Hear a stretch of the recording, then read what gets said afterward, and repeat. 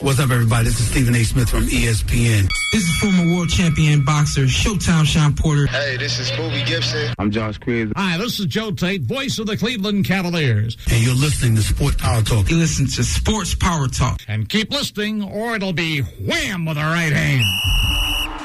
Ladies and gentlemen, live from the University of Akron, WZIP Sports presents the best sports talk show this side of Lake Erie. No question, with all due respect. This is Sports Power Talk. With the latest in sports news. Your Akron Zips are the 2022 MAC champions. The Zips have defeated the Kent State Electric Chickens. In-depth analysis. Astrology for women is equal to what Joe Rogan is for men. Have you ever tried DMT? And, of course, the hottest takes. He's just bad. Let me tear your labrum and you can go on the... You know what? It's only a game. Why you have to be mad? Just the same old Browns! You know, bro. Home run pitch. I think that was textbook top cheese. Cleveland! This is for you! From the best that Ohio sports has to offer to the best of the Akron Zips. Now it's time for SPT. Ladies and gentlemen from Northeast Ohio and beyond, you're listening to the best sports talk show there is, was, and ever will be. This is Sports Power Talk live from the University of Akron. My name is Jake Murrin. I'll serve as your host of today's show. As always, though, I am joined by two analysts on the other side of the desk. First, we have a fellow baseball guy on the show. Unfortunately, no baseball on the docket for today's show, though. But fortunately, we are joined by Dev Lucas. What's up? And second, he's a fan of the black and yellow. Very unfortunate there, but he certainly brings some energy to the program. It's Casey Rush. No sore throat's going to stop me today, boys. Let's do it. You feeling all right, Casey? How you doing over there? Yeah, I'm feeling all right. I do have a sore throat, but it's way better than it was last night. I couldn't get a word out last night, but now I'm ready to talk. Let's do it. That's good to hear. All right. Yeah, let's get into today's show, and there's a lot to get to in today's show. We'll talk about the NFL playoffs and today's AFC and NFC title games in the last 30 minutes of today's show. Before that, we'll discuss the NBA All-Star starters, some rule changes with that game, and a player on the Cavs that is likely going to divide WZIP Sports. So you don't want to miss that. In half an hour, our focus shifts to the Zips women's basketball team. We'll talk about their competition in the Mid-American Conference. Also, we'll answer all of your hot mic questions from our Twitter page at WZIP Sports in that segment as well. Right now, though, let's not waste any time. And let's get to our Zips men's basketball team. I'll pose a huge question to our analysts in a matter of moments about this team, but let's start by breaking down their win over the Miami Redhawks on Tuesday as the Zips won 73-68. It was a slow start for the Zips. Their first basket was 4 minutes into the game, had 16 huge points off the bench for Akron, but guys, I'll throw it to you first before we go to John Gross and his audio for the win. What'd you think of this win over the Redhawks? I think it's a little scary for the Zips. They let Miami score 52.4% from the field. I think it was a little too close for comfort considering that Miami is the worst team in the MAC. They are 1-7 in conference play to this point. So I just think it was a little scary for Akron, but they were able to pull it out. Yeah, as you mentioned before, we went off to a slow start. We didn't score our first basket until like 4 minutes into the game. We weren't able to get into the paint to start things off. We had to become the Golden State Warriors for a little bit, but our shots weren't falling down one bit. We weren't calm, cool, nor collected. Miami did a great job at playing defense to start things off. And we weren't really able to break away from the Redhawks' grasp until 10 seconds left when Xavier Castaneda hit the game-sealing free throws. We have to get off to a hot start from here on out. We led every rebound category except for team rebounds, so we're actually doing better rebounding-wise. But we need to put up more of a fight for the ball when it comes to that. Yeah, I agree with you guys. And the largest lead for the Zips in this game was only 6 points, so it was a close game the entire time. And the offensive rebounds, like you said, Casey, and the hustle plays, especially near the end of the game, really sealed this win for Akron. Before we go further with this game, here's a very unpleased Coach John Gross on the win. You know, obviously I just characterized the win on the radio as fortunate. I guess the word that certainly comes to mind for me. I thought we were outplayed. We were fortunate. Thought the first half they were the toughest team. We lacked physicality in the first half. Second half, I thought we were a little better with that. And then I just thought we made too many focus mistakes, whether it was trapping the post or, different situations, recognizing personnel. I just didn't think we were very sharp. I thought our focus was really poor. The good news for us is we'll get a chance to learn, obviously, from a win. But we're going to have to play a lot better. I'm aware of that, and hopefully the guys will be aware of that. I told them after the game, congrats on the win, and I'll reserve my comments until Thursday after the day off. So we'll take a look at the film and see how we can get better. But had a hard time guarding them. They ran great stuff. Thought Trapp put them really in a position to be successful, and they made big shots. So give them a lot of credit. I think they're really hard to guard. They run really high-quality offense. As I mentioned, gentlemen, a very unpleased head coach John Groce after that win over Miami. And like you said, Devin, just a win that you think going into it that the Zips should have had this one in the bag. 73-68, not an impressive win, but a performance that was impressive in this game. Xavier Castaneda, his second game in a row, back-to-back games where he's scoring 32 points. What'd you guys make of that performance out of him?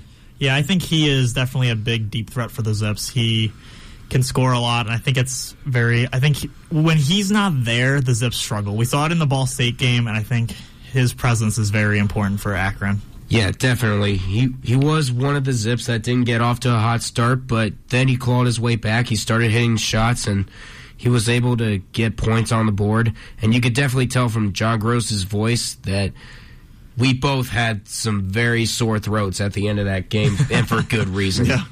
But Castaneda did very, very well that game, and hopefully he can carry it forward, and we'll be able to bring back a back-to-back championship in the MAC.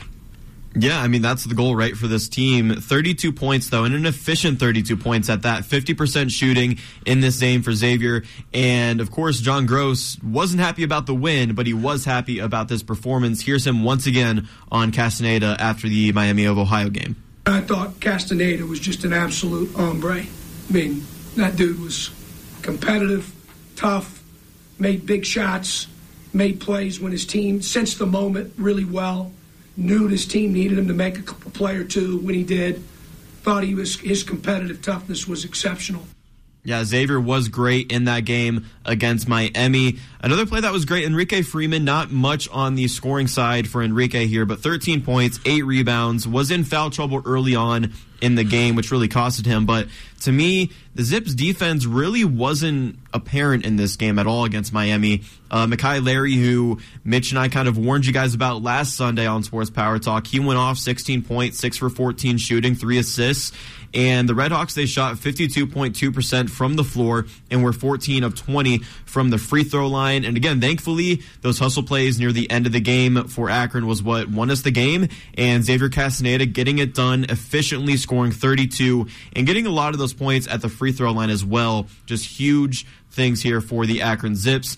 Let's go on, though, and talk about their game yesterday afternoon, their 83-77 win over Ohio. Guys, what did you think of this matchup? Well, Akron once had a 15-point lead in this game, and I don't know, the Zips this season have really, scared me. There's a lot of games where they've been up, big with, by double digits with 5 minutes left to go in the game, and all of a sudden it's, a 4-point game before you know it, and it's what's going to happen? And I don't think if you're the defending top seed in the MAC, I don't know, you should not be escaping this many games, I think.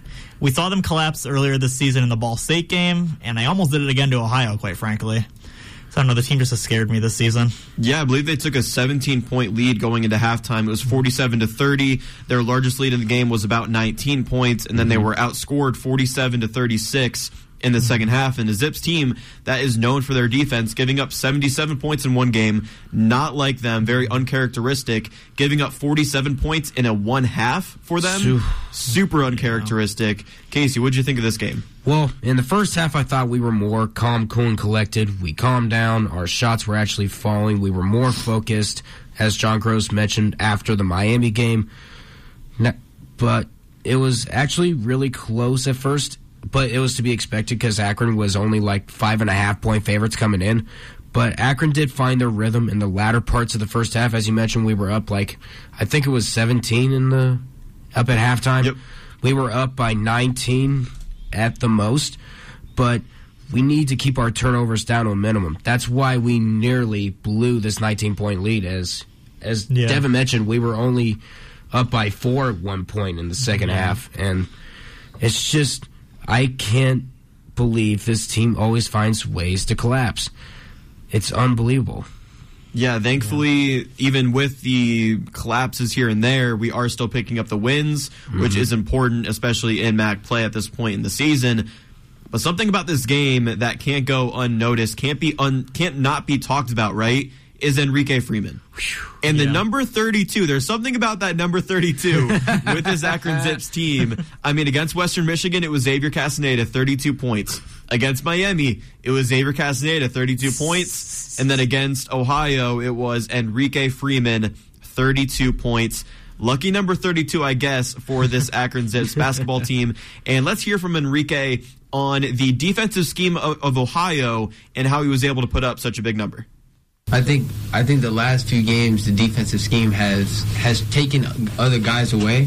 So we really, like, the last time they doubled me, so we were able to get Chandler more shots, X more shots, different guys. Today they didn't decide to double, so I got a little bit more shots. I think we do a good job of facilitating based on the opponent's defensive scheme, too. Yeah, the opponent's defensive scheme, and well said there from Enrique Freeman. You know, usually they're double-teaming Enrique. Then you saw Xavier go off for 32 back-to-back.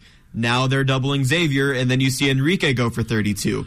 Who knows what the defensive scheme of teams playing against the Zips are going to be in the future, but I'll throw it to you guys. What'd you think of Enrique's dominant show-out performance yesterday in the Jar? I thought it was brilliant for him to score 32 points, and it seems like it's a good issue to have, or maybe a good thing for us to have, and a good issue for the other teams to have, is to have one threat that can score 30 points and another threat that can score 30 points on any given night. Yeah. Yeah, it just shows that no matter what you do, there's always going to be that one guy that does you in. And it turns out to be Castaneda for the 2 games prior, and then it turned out to be Enrique Freeman the last game. Yeah, Enrique Freeman, like I said before, he's able to get into the paint, he's able to get rebounds, and no matter what you do, there's always going to be that one person who's wound up scoring all the points. And like you said, lucky number 32. Who knows? It might be, I don't care, it might be Hankerson the next game. It could be Castaneda the next game. Heck, it could be Sammy Hunter the next game. You never know. No matter what you do, there's going to be one player that ends up scoring all the points for the Zips, and that's how you're going to lose. It's amazing. Yeah, I'd be surprised if it was Hankerson or Hunter, but Xavier and Enrique just putting up 32 3 games in a row. It's insane to see out of this Akron Zips basketball team, and it really questions what opposing defenses should do against the Akron Zips. Who should they double team? Because whoever they double team, the other guy is going to go out there and put up 30 on them. Or at least that's been the recent trend, right? Yeah. So looking at the future and these MAC play games for the Akron Zips, what should defenses do, guys? What should they do? Should they double team one player, the other player, mix and match? What do you think is the best way to beat this team right now on their 6-game winning streak? I'm going to be honest. I don't know who they should double team there. It just seems like no matter who you double team, you're still going to have someone giving up like 30 points. So I don't know. Casey, do you have the answer? Because I certainly don't. Yeah, I don't really have any answers either. It doesn't matter if you double team Castaneda, Enrique Freeman's going to score all over you. If you double team on Freeman, then Castaneda's going to be scoring all over you. I have no options. You might have to double team them both. I don't really know how I can help you there, but that means you got 3 guys that's going to be scoring all the points. I can't help you on that front. Yeah, and if they double team both those players, then sure, I could see Sammy Hunter or Trenton Hankerson scoring 32, like you said. So, yeah, it could very well be those players. So let's look ahead in MAC play for this Zips team, and they play at Buffalo on Tuesday. The Zips are 3-3 on the road, but again, riding that 6-game winning streak. Buffalo, they're 10-11, 4-4 in MAC play. They've lost 4 of their last 6 games. What do you guys think about this matchup against the Bulls? It's going to depend on how the Zips defense plays, I think. The Bulls scored 91 points on Ball State at Ball State. They also scored 100 on BG about a week from last Tuesday. And the Zips have been giving up a lot of points on defense. Buffalo is currently averaging 80 points a game to Akron 72. So if Akron can play some defense, I could see them winning. But if the defensive trend continues how they've played these last 2 games, I think Buffalo might take it, to be honest. Yeah, because right now Buffalo is 30th in the country in terms of points per game, but we are 26th in the country when it comes to points against per game. Our shots need to fall, and they need to fall fast. We can't get off to another slow start like we did these last couple games. Now, both teams can out-rebound one another any given night, so we got to make sure that we are going straight for the ball and nothing else. We need to make sure we're on the winning end of those rebounds. We are not the Warriors, so stop trying to become the Warriors. Don't get three happy. Just stay calm, cool, and collected. Just focus on the ball. Get your rebounds. Focus on the rim, and you should be just fine.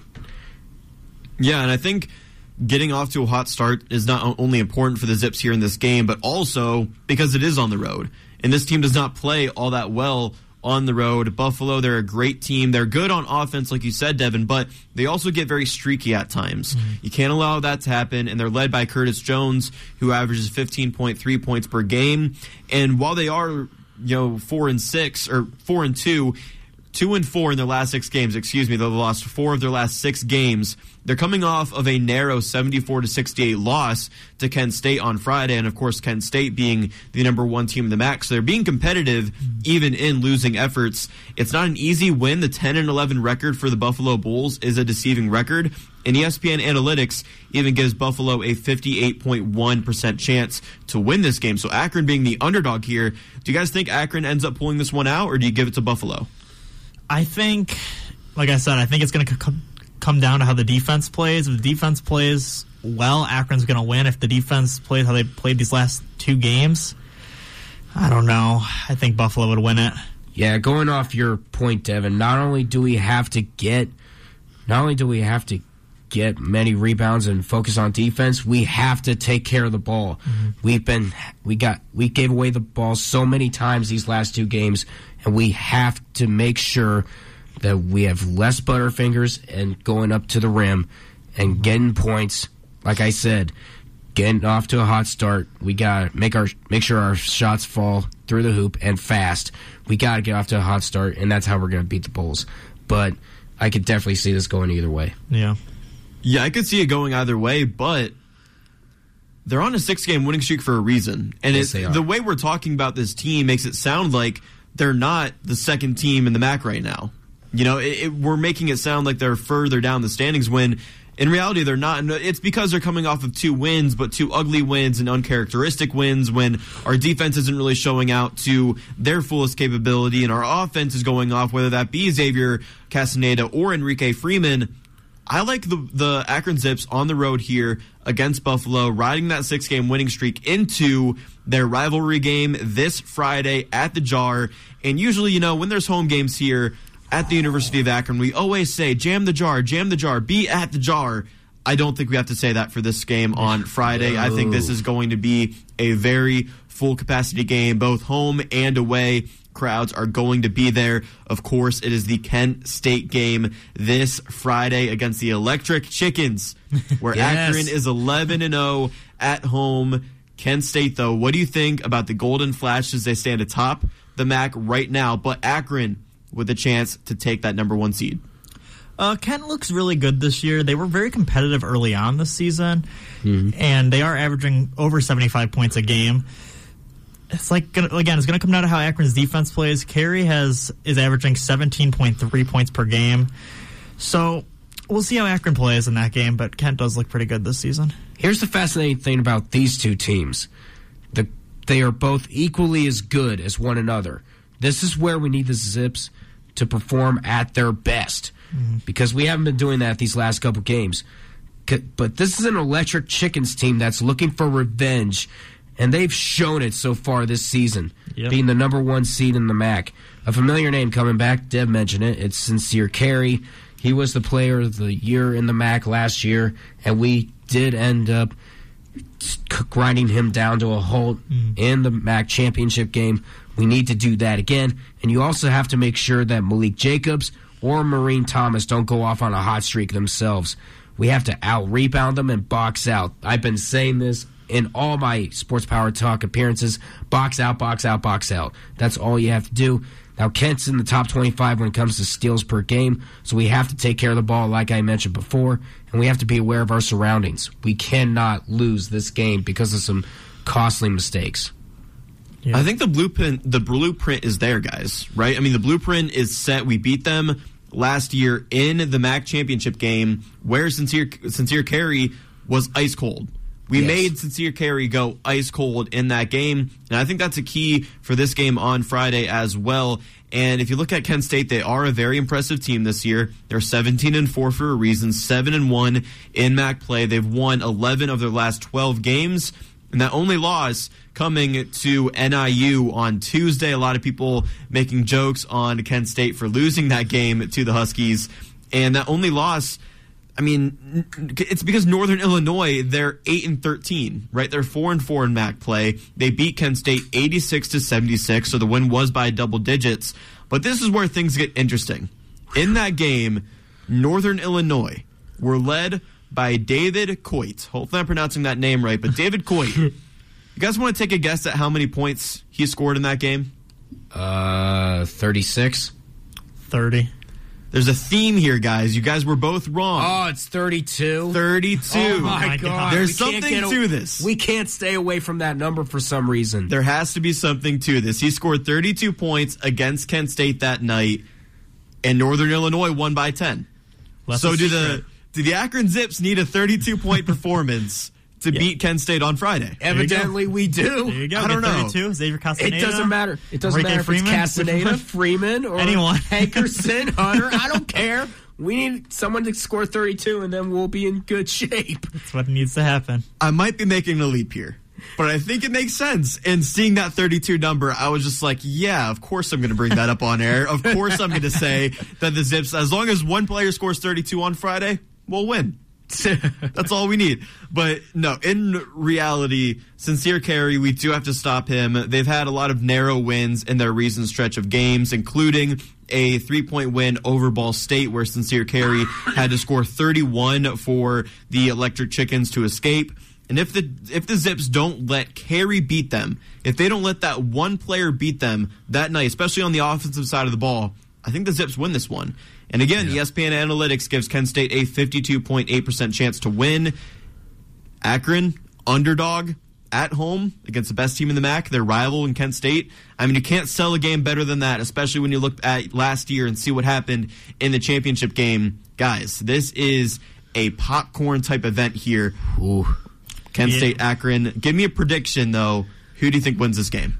I think Akron's going to win it. I think they're going to shut down Carey, and I think we're going to see an amazing performance out of Castaneda or Freeman. Yeah, it's required by law here for me to say that Akron's going to win this. We still have to stop Carey, Jacobs, and Thomas. We got to stop all three of these guys.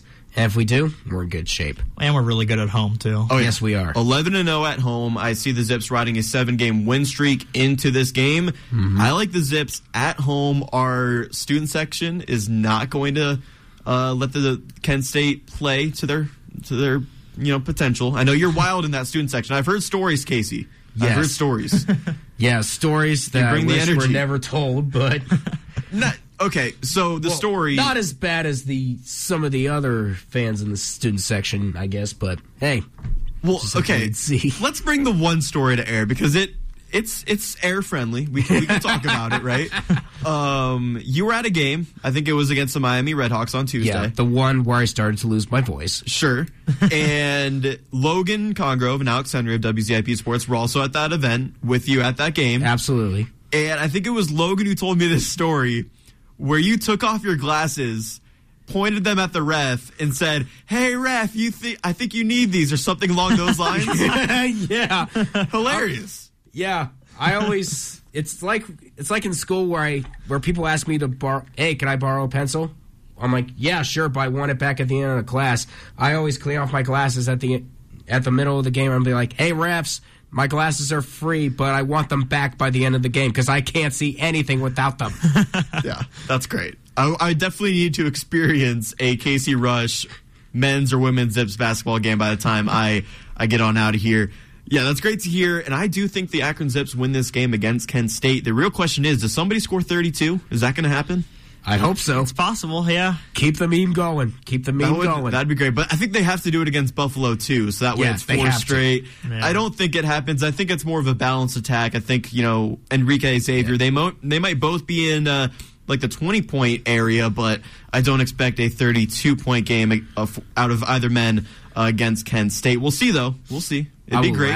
I will laugh if that happens again. Yeah, it would be great.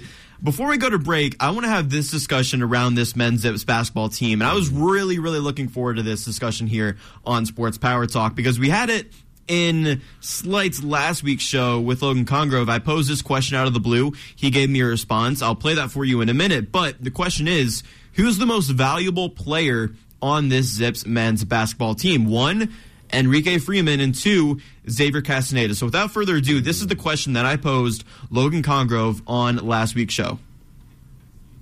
Has kind of taken over that role, especially on the offensive end, but being that number one guy for this Zips team. Absolutely. Although I don't think that I would say Enrique Freeman is completely out of the question, I would say right now the most beneficial player for the Akron Zips is Xavier Castaneda. Enrique, like you said, tough stretch of games recently, especially with the 6-point performance against Western Michigan. But don't leave out that he still had 11 rebounds, which for a forward, and on the bigger side, a taller forward, that's okay. He's doing his job, whether it's on the point side or on the rebound side. Getting boards is just as important as scoring points. So I'm not totally discrediting Enrique Freeman, but I would say right now Xavier Castaneda is more valuable to the Akron Zips. So Logan Congrove, last week's show on Sports Power Talk, saying that Xavier is the most beneficial player for the Akron Zips and that Xavier is more valuable than Enrique Freeman for the Akron Zips. Obviously, he did give credit where it is due to Enrique, and that was before he went off for 32 points, but I thought I would include that. I have my own thoughts, but I want to go to you guys. What do you think, Enrique or Xavier? I think Xavier, Enrique can score points and he gets rebounds and he can go in the paint, but Xavier can hit free throws while Enrique, it doesn't seem like he's really a free throw shooter. He's never consistent at the line. Xavier's always consistent at line. I think Xavier's more valuable. Interesting. Agreeing with Congrove. Yeah, Casey? to me, it's going to be the guy who scores 32 points a game the fastest and the most consistent. But in all honesty, I think it's Enrique Freeman. He is the more well-rounded player. Like Castaneda, he's our 3-point shooter. Yeah, he's going to be our consistent shooter. But Enrique Freeman is able to get into the paint more often. He out-rebounds the entire team. He has better defense than anyone else on the team because he's able to get up to the paint, get up to the hoop, get rebounds, and everybody should be scared to face Enrique, especially if it's Enrique Freeman versus versus everybody else on the Akron Zips roster. Yeah, I would definitely be scared to face him. Yeah, I would be too. And before I give my answer, because I, of course, do agree with one of you because you guys disagreed, I want to play this clip from Coach John Gross on Enrique and Castaneda's offensive production lately in games. I think it's very telling, and I think it's hard to answer this question because of what he says. Here is Coach Gross one final time. Castaneda goes 32-32 in back-to-back games. They're doubling Enrique. They're sending multiple bodies at him. We're throwing it out and getting not only X, but he benefited probably the most, but other guys as well. Really open, easy shots, and that was the other team's game plan.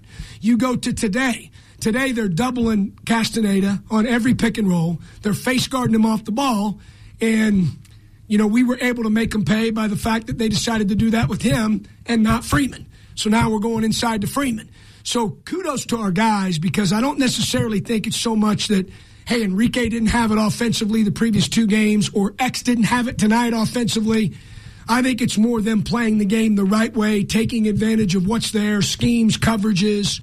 Yeah, I think that's a great clip from John Gross because it really just depends what player gets double-teamed in any given game, and you see what happens when one player gets double-teamed over the other player goes off for 32. Yeah. And in future games, it might not be to that extent, but it does tell true when opposing defenses play one player stronger, the other player is going to be more successful that night. But ultimately, I do agree with you, Casey. I do go with Enrique Freeman. He averages a double-double this season. He can get in foul trouble too much, and that's the one thing that I don't like about Enrique Freeman, and he's working on that. But he's efficient, and he's reliable.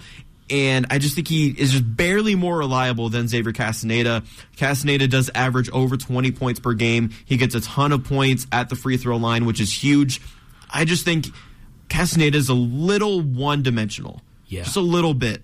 I don't like to see him averaging 3.2 assists per game as a guard. I'd like to see that number go up. He is a great scorer. He can score at the free throw line. He can get fouls called on him. He can drive to the hoop. He can shoot the three. I just think that's all he's got to his game. Yeah. He's an offensive juggernaut, but on the defensive end and just the reliability out of him, that's where I side with Enrique Freeman more on this debate. But when it comes to who wins the MVP of the MAC tournament, or if the Zips win the tournament or the game, like, that is a very hard question to answer because it really just depends on the defensive scheme against the Zips that game and who goes off in that particular game. Any last thoughts on that before we go to break, guys? Yeah, I don't know. I just think free throws are more important, especially in college basketball. I don't know. That's just my personal take. Sure. Yeah, honestly, I think defense and rebounds are definitely a huge asset to the game. Because if you could prevent one player from scoring, you definitely have a good chance of winning basketball games. Yeah. Especially with conference tournaments coming up, it's going to be more important than ever to stop people from scoring. Yeah, it's an interesting debate to have. I believe we'll probably have this debate in future shows and future Sports Power Talks, but ultimately, just happy to have both of these guys on this team, and good luck to the Zips men's basketball team this week against Buffalo, and of course, against Kent State on Friday. Don't even need to say to go to the Jar, because I'm sure a lot of you already have plans to show up and show out at the Jar this Friday night against Kent State. That'll do it for our first segment here of today's Sports Power Talk. Don't go anywhere, though. After the break, we'll go to our Zips women's basketball team, talk about their competition in the MAC, and then answer your questions on our Twitter page at WZIP Sports in Hot Mic. Don't go anywhere. This is Sports Power Talk on WZIP.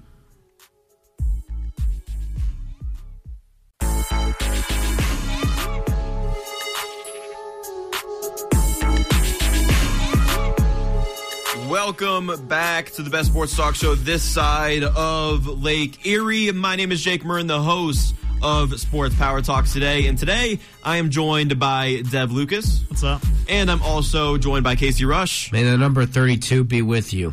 Yes, may the number 32 be with you, of course, relating to our men's Zips basketball team. But we are transitioning this segment and talking about the Zips women's basketball team. Unfortunately, we have to start on their game on Wednesday at Ball State, where they fell to the Cardinals 89-66. This was their second road loss in a row. They were outscored 25-11 in the first quarter of this game. And like the men's team, we talked about in the first segment, Casey, this team as well, notoriously a team that starts slow, but you can't do that against one of the best teams in the MAC in Ball State. They were down 46-25 at halftime.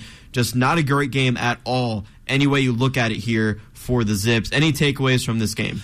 Yeah, this was easily the worst performance all season by the Zips. They let Ball State score 50% from the floor and 52% from threes. It's going to be really hard to win when you're giving up that many and give up 89 points. Yeah, Jake, as you mentioned earlier, no score for 4.5 minutes until Rachel Martindale made a three. Once again, another hot start. And but coming into that three, it was 14-0. Oh. Yeah, it was that bad. We shot 9 from 27 from three, and including 22 and 59 on the floor. We were out-rebounded. We were cooking up so many apple turnovers you thought it was a bake sale. They beat us 9-6 in the steals department. The Zips couldn't do anything on the court that night in Muncie. Reagan Bass, Martindale, and Faith Stinson were the only ones in double figures with 13, 12, and 12 respectively. And even then, those numbers aren't really good. Yeah. I know Ball State's a favorite to win the MAC, but seriously, girls, we got to play better. Yeah, I'd have to agree with that. Yeah, that was a rough loss on the road for the Akron Zips. Reagan Bass, 13 points, 4 for 12 shooting, not very efficient out of her. And then Rachel Martindale, you mentioned her shot in the first half, Casey, but she went off for 12 points, 4 of 10 shooting, a great scoring game, at least for her. And she's, one of those players that can have games like that on occasion. Hopefully you wish, at least, that those performances come in winning games. This one, obviously, in a losing effort, but the team in total shot 37.3% from the field. Not great there. And the Zips defense, something they're known for, not existent in this game. Madeline Bischoff for Ball State, 20 points, 8 for 10 shooting, 4 rebounds, 2 assists. The team shot 51.7% from the field and 52.4% from three-point range. I mean, ugly defensive performance here. Rare, bad performance, and giving up 89 points as well. Just not what you like to see out of the Zips women's basketball team. But they returned home yesterday afternoon, and as these Zips teams do at home, they win. That's what they do. Yeah. That's what they're known for doing, and they not only won, but they dominated Buffalo yesterday evening at the Jar, 69-47. I'll throw it to you guys before we head out to the head coach, Melissa Jackson, on the win. What did you think about the win? Yeah, I think the Zips really needed the bounce-back win. The only thing that I'm concerned with this team is that the turnovers, they had 15 turnovers that game. Still win, and it doesn't come back to bite them, but I don't know. It seems like they're always leading the turnover department, and that's not necessarily a good thing. Yeah. Once again, we get off to another slow start, but it actually took half the time it took to get our first points that it did in the Ball State game. This time with a 3 by Dominique Camp. And the ladies began to find their form after that. They started pulling away, and there was no holding them back in that game. Once again, we had 3 Zips in double figures with Bass, Camp, and Molly Nitzel with scoring 20, 15, and 14 respectively. We were getting more rebounds. We were boxing out, like I mentioned before, in all my SBT appearances. Like Devin mentioned, turnovers are still a concern, but it didn't matter in the end because we got a blowout win. What more could you ask for at home? Yeah, and you talk about starting slow. What about a 9-8 first quarter? That's a miserable first quarter here. Thankfully, the Zips got it together and won 69-47. Without further ado, though, here is head coach Melissa Jackson on the win yesterday against Buffalo. So proud of our group. We needed this one. We knew coming off the 2 losses on the road, to 2 of the top teams in our league, that we needed to come back and protect home court. And we talked at length about that the last couple days, and we knew Buffalo, how hard they play. Becky's doing a really good job with that group, making them play really, really hard. And we knew we had to bring it today. And so I am so proud of my group for committing to the scouting report, exactly what we wanted to do. And then that was some of the best offensive execution that I've seen all year from our group. We ran a lot of sets today. We executed really, really well. And then the final push, I knew, that Buffalo could get tired in that fourth quarter just because of the amount of minutes that they play. And for us to push through and finish, the way that we did speaks a lot to our team. A proud head coach there of her women's Zips basketball team, and she wanted her team to bring it, and they certainly did. The largest lead in the game for Akron was 27, and Akron, their shooting was phenomenal as well. 50.9% shooting from the field, 44% from three-point range. Led by Reagan Bass, 20 points, 8 for 15 shooting, 9 rebounds, just 1 rebound away from a double-double. Molly Nitzel also just 1 rebound away from a double-double. She scored 14, went 6 for 8 from the field. And Dominique Camp, you mentioned her name, Casey. Great game out of her as well. 15 points, 6 for 12 shooting, 4 assists, 3 rebounds, 3 steals, doing it everywhere. And she did it against her former team in Buffalo. Any last thoughts on this game with Reagan Bass's performance and these other Lady Zips as well, just bringing it to fruition and getting a win after coming off of 2 losses? I think it's a really good bounce back for the Zips. Yeah, replicate this game, except for the turnover part, and we're in good shape the rest of the season. Yeah, absolutely. One more clip here for the women's basketball team. Here's Reagan Bass, I believe her first time being spoken on these airwaves. She's just talking about playing as a team after those back-to-back losses and getting that win and what it meant to this team yesterday against Buffalo. So we kind of came together as a team after our last loss, and we really honed in our focus. We individually went around and were like, what do we want to bring to next game? Because it was very disappointing, very upsetting. But the good thing was that we took it all on our backs collectively. We didn't blame anyone. We didn't point fingers. And it brought us really closer together and helped amp that passion aspect, that family aspect that Coach Jackson hones in practice and everything we kind of do.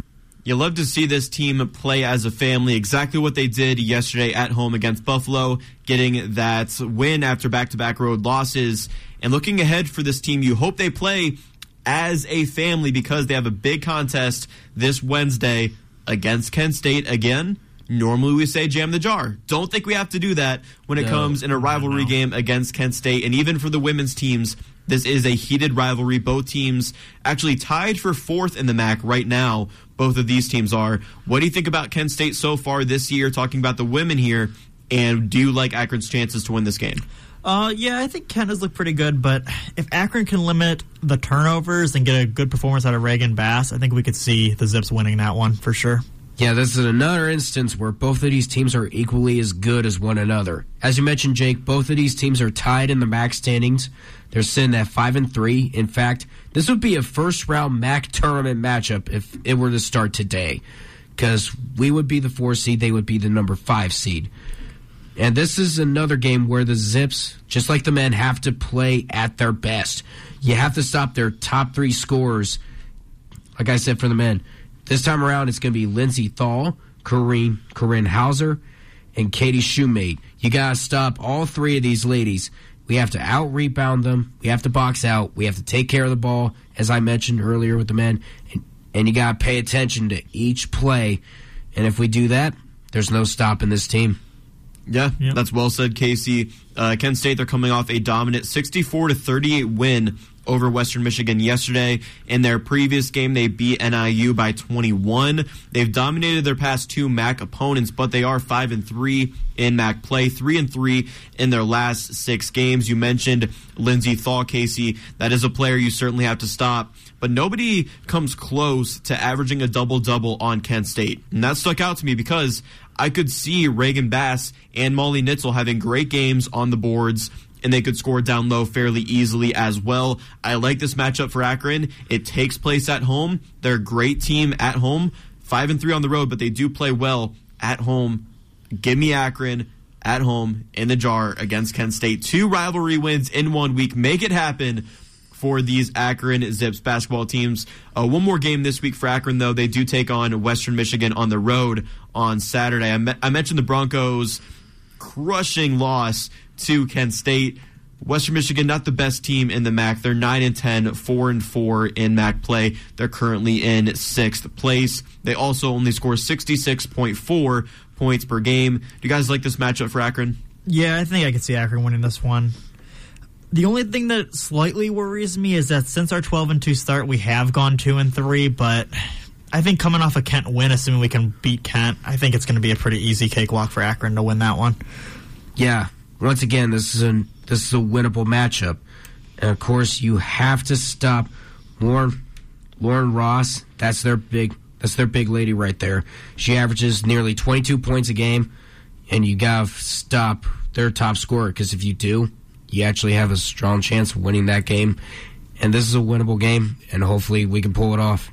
Yeah, it's like Lauren Ross and then everybody else for this Broncos team. Ross, of course, averaging nearly 22 points per game, like you mentioned. Stop her, you're going to win this game. And the Western Michigan Broncos are just a streaky team. They went on a 3-game win streak, a 3-game losing streak, a 4-game winning streak, and now are on a 2-game losing streak. So hopefully we can continue that losing streak this Saturday against Western Michigan. Before we go to Hot Mic, though, I want to ask you guys, how can the Zips compete with the top teams in the Mid-American Conference? Those top teams right now, at least, being Bowling Green, Ball State, and Toledo. The Zips have lost to 2 of those teams so far this season in Ball State and Toledo. How do we get over that hump and start competing with these teams?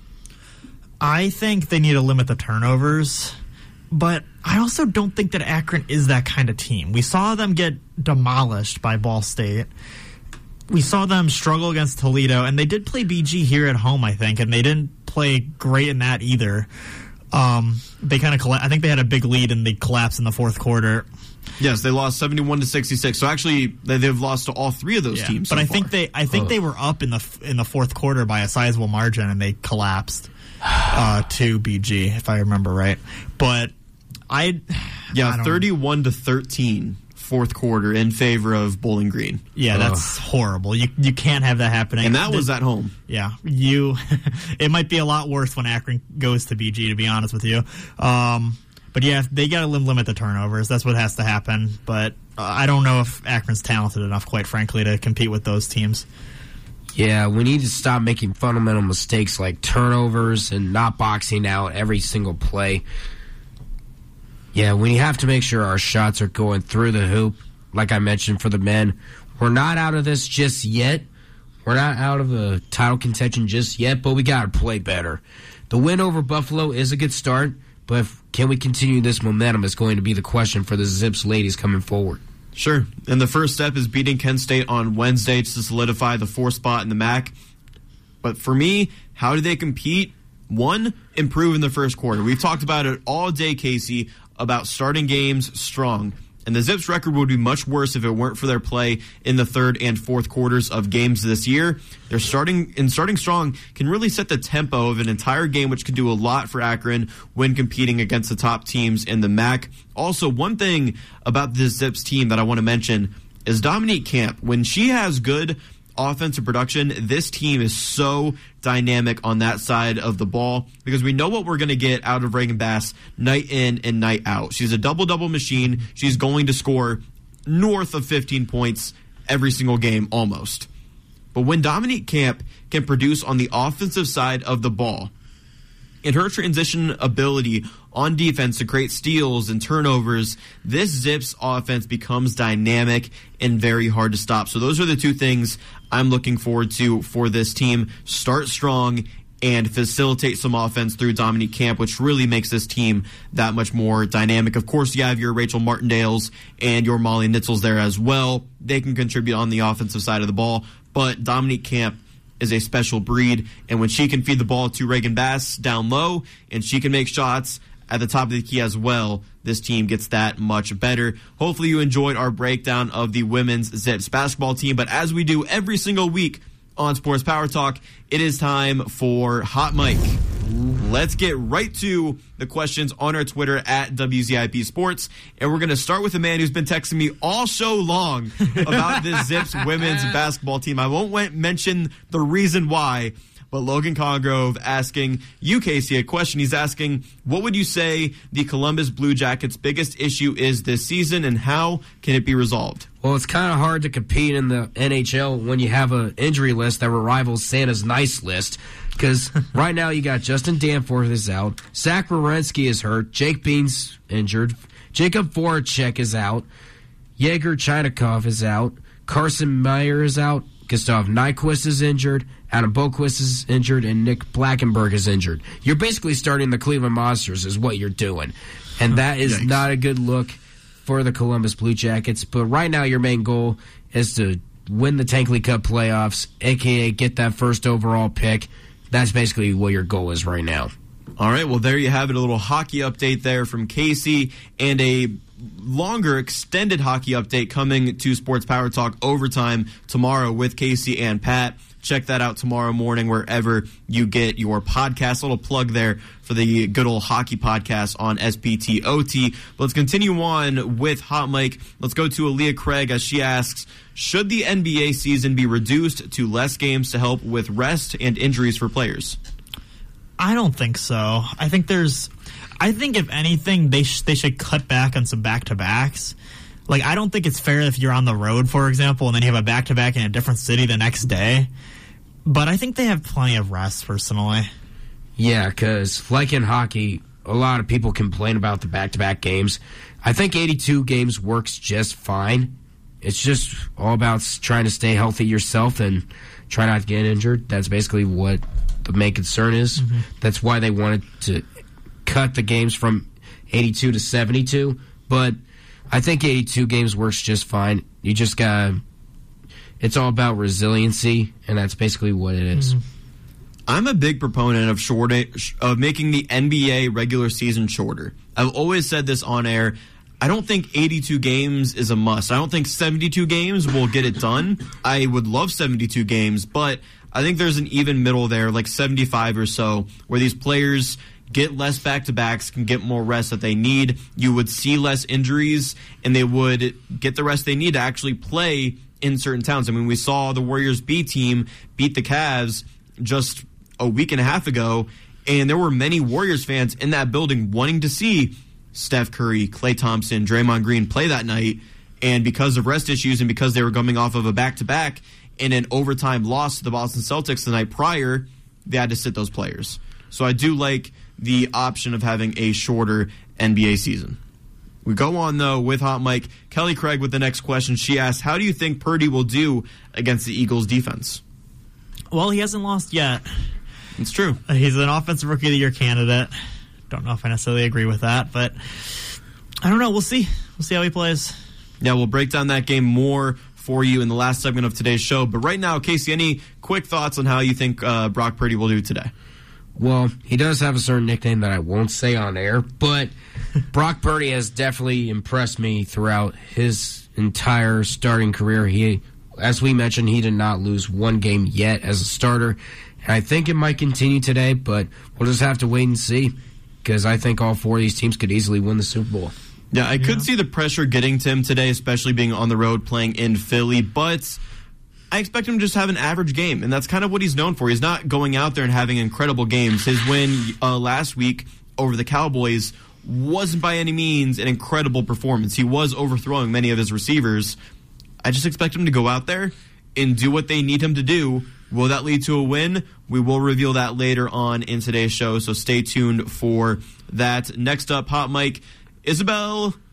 She is our entertainment director here at WZIP Sports. She asked, if you could be a pro player in any sport, what sport would you choose? Baseball. Love it. Well, I'm not really athletic, but if you were. If I was, it would probably be football. That's fair. I would probably go baseball as well. I love baseball. You get to play in the summer outside. Yeah. It's nice, you know? I agree with that. Matt Permuka of WZIP Sports, he asked, do you think you could beat a 5-1 LeBron James in a 1v1 basketball game? If not, how short would LeBron have to be for you to feel confident that you could beat mini LeBron? 4'0". I don't think I could beat him if he's 5'1". Yeah, I wouldn't beat him either. I need him to be maybe shorter than an infant. Maybe I need him to be shorter than an infant in order for me to have a chance. Maybe he needs to be like 2 feet tall. Just so that you can step over him. Maybe just sidearm him down to the ground a little bit. Yeah, I'm right there with you guys. I think 4 foot tall is the kind of perfect median there of beating LeBron James in a 1v1. 5'1", I would not stand a chance. No. Not at all. He'd still probably be able to dunk the ball at 5'1". I mean, he's insane. He's the GOAT, right? Yeah. Let's move on with Hot Mike, though. We'll go to Banana Killer 15. He says, pick one. You get front row seats to any game you want, but have to sit next to a bunch of annoying fans with no elbow room, or you sit in the nosebleeds but get all the free drinks and snacks you can and get to meet some players afterwards. I think I'm picking the nosebleeds. Yeah, I'm picking the nosebleeds for sure. Yeah, 100%. Yeah. Especially the added bonus of getting to meet players. If that wasn't even in there, I would still pick nosebleeds. To me, an event, whether it's a sporting event, whether it's a concert, it is made or ruined by the crowd. Yeah. If you're by annoying people, it's going to be a terrible experience, even if your team wins or the concert's great. But if you're in the nosebleeds and you're by the best people around, I'll take that 10 times out of 10. Yeah, definitely. Yeah, absolutely. All in agreement on that one. Let's go to Jake Murnigoat here, as we always do on Hot Mike. He says, thoughts on the Grizzlies being 0-5 since this picture was taken. The picture, of course, is of Shannon Sharpe and his incident in L.A. with the Grizzlies. But the Grizzlies are on a 5-game losing streak. What do you guys think of that? I think it's just a coincidence, quite frankly. Yeah, I agree. Yeah, a lot of that's not just curses, but it's by sheer coincidence. But the Grizzlies definitely need to find their form if they believe that's a curse. Yeah. I agree. Jay Murnigoat also asked, do you think Stephon Diggs should leave the Bills, especially with his anger with the playoff woes? I don't think so. I think him and Josh Allen have really good chemistry, and I think you just got to see it out. I mean, this year you're losing the divisional round, the year before you're losing the conference championship. Buffalo's a powerhouse right now. I mean, they could go to the Super Bowl next year. Yeah, at the very least, he should at least get rid of the C on his jersey and relinquish the captaincy. Yeah, that's if he's going fair. to be talking like that, that's not what a good captain does. Yeah, I don't see him leaving the Bills, but at least get rid of the captaincy at the very least. Just do that. I think there's going to be a lot of backlash if that happens. Get rid of his captain, he's going to be even more mad. Right. I think people just look too much into this type of situation with Diggs. I mean, there's games where he is acting out, and there's scenes where he has to hug Sean McDermott to get in the right mental space to win a game.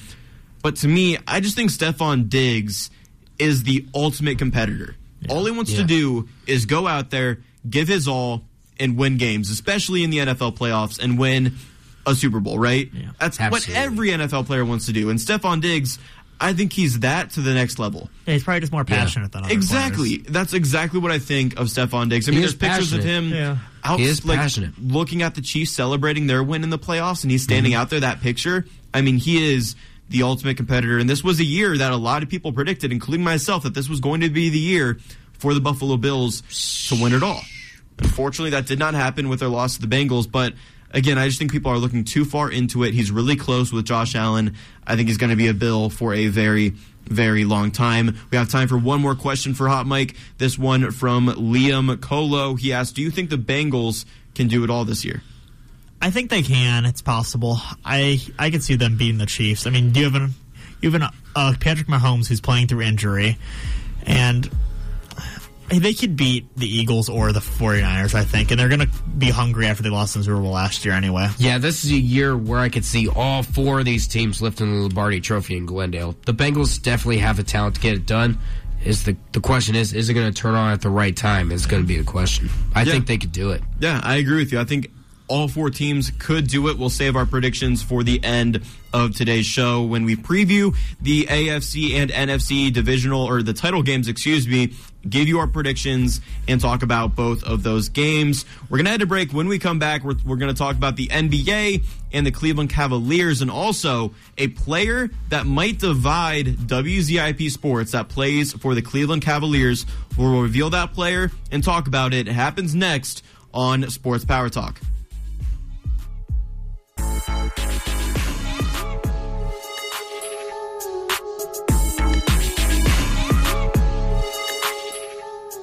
Hello again, everyone, and welcome back in to Sports Power Talk, the best sports talk show this side of Lake Erie. My name is Jake Murren, the host of your show today, and today I'm joined by two great analysts. First, Dev Lucas. Hey, what's up, everybody? And second, Casey Rush. My throat made it through 1 hour. Let's go. Yeah. It's halftime now. Let's do it. Home stretch. Get to the second half. 1 hour in, 1 hour to go. How's it holding up? It's going good. All right, Casey, let's get through this second hour. I know your throat's teetering there, but we'll make it. It's getting there.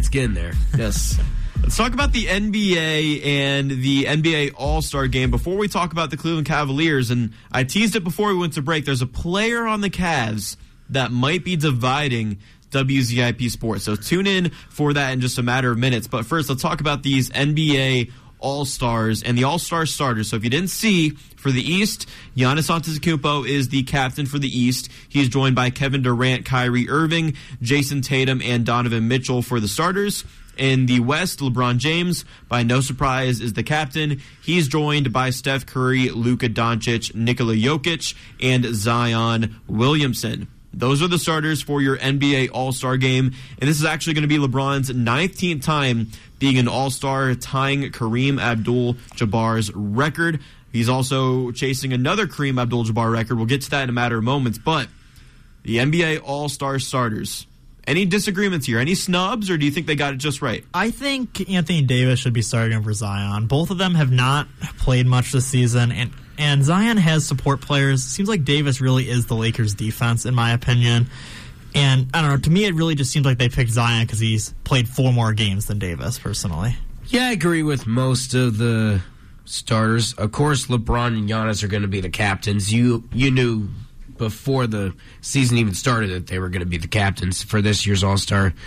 But I think the fans voting, since the votes are 50% of the votes, but it's just a shame that there's going to be plenty of players that are going to get snubbed.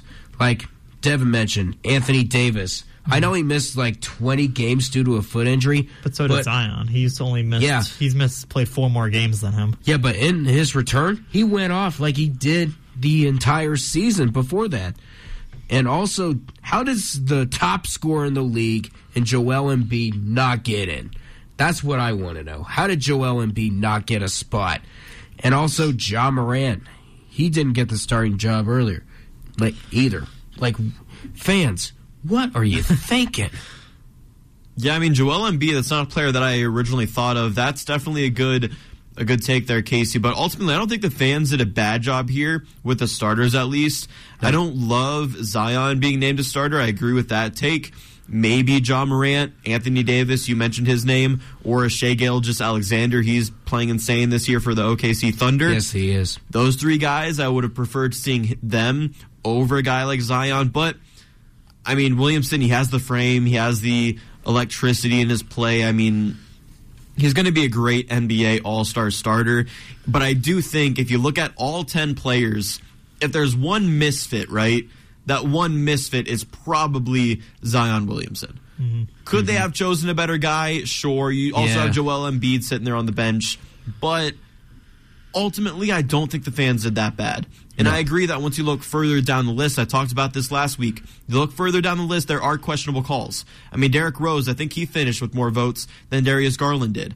What? But really, if you look down the list, sure, things get shaky. But at the top of each list, I do think the fans got it right. And I'm certainly not advocating for fan voting, but I'm not on the other side of it where I'm saying fan voting is the worst thing, we need to change it right away.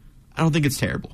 I think they got it right for the most part when it comes to the All-Star starters. Another aspect of this All-Star game, though, that I want to talk about, because at first I hated it, and now I'm kind of coming around to it. So it's the new rule of how the NBA All-Star Game draft is going to take place. The NBA All-Star Game draft is now going to be the day of the game itself. So the draft is going to be at 7:30 p.m. on Sunday, February 19th, and then the game just 30 minutes later at 8 p.m. Do you guys like this change, or do you prefer it how it used to be, where they did, a TNT special with the 2 captains drafting their teams? I think it's a little different. I think, I don't know. I just think it's different. I don't know how to feel about it. That's kind of how I feel.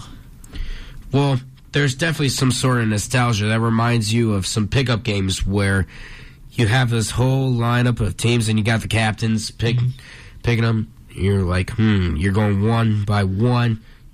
I'm going with you, and then the next guy says I'm going with you. It brings you back to your childhood. So that's basically what they're trying to do with this. Honestly, I think they should have gone back to their old format, but I don't see anything wrong with this new format with the draft being 30 minutes before the game. Yeah, I ultimately enjoy the draft. I've loved the TNT special shows, always tune in for them, seeing the captains draft their teams. Ultimately, I wasn't happy when this was first announced.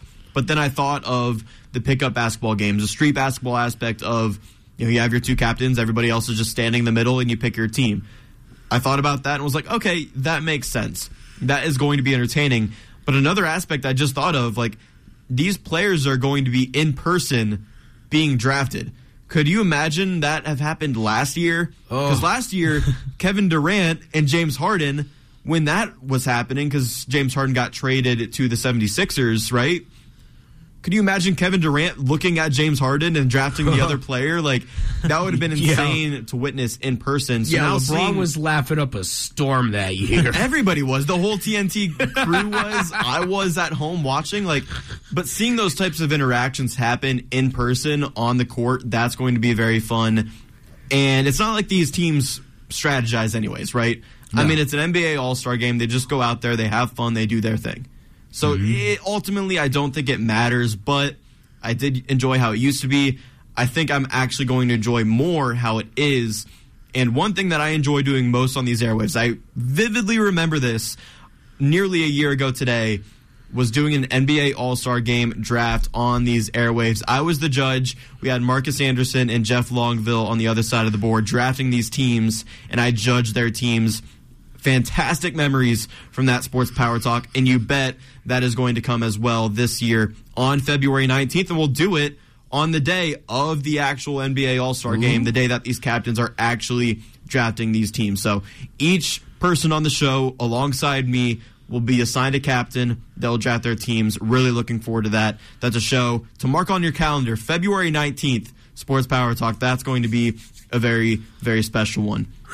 I mentioned LeBron James, though, and how he tied Kareem Abdul-Jabbar in All-Star Game appearances, but he's also chasing him for another record. And we talked about this on last week's show, but I figured we would give you a little bit of an update. And if you didn't know, he's chasing his record for the all-time scoring record. He right now is 117 points behind Kareem for the most career points in NBA history. And on last week's SBT, he had 38,127 career points. It's 261 away from the record. Now, 38,271 points for LeBron James. 117 points behind. The Lakers play 4 games this week. With that math, he would have to average just over 29 points per game to get there.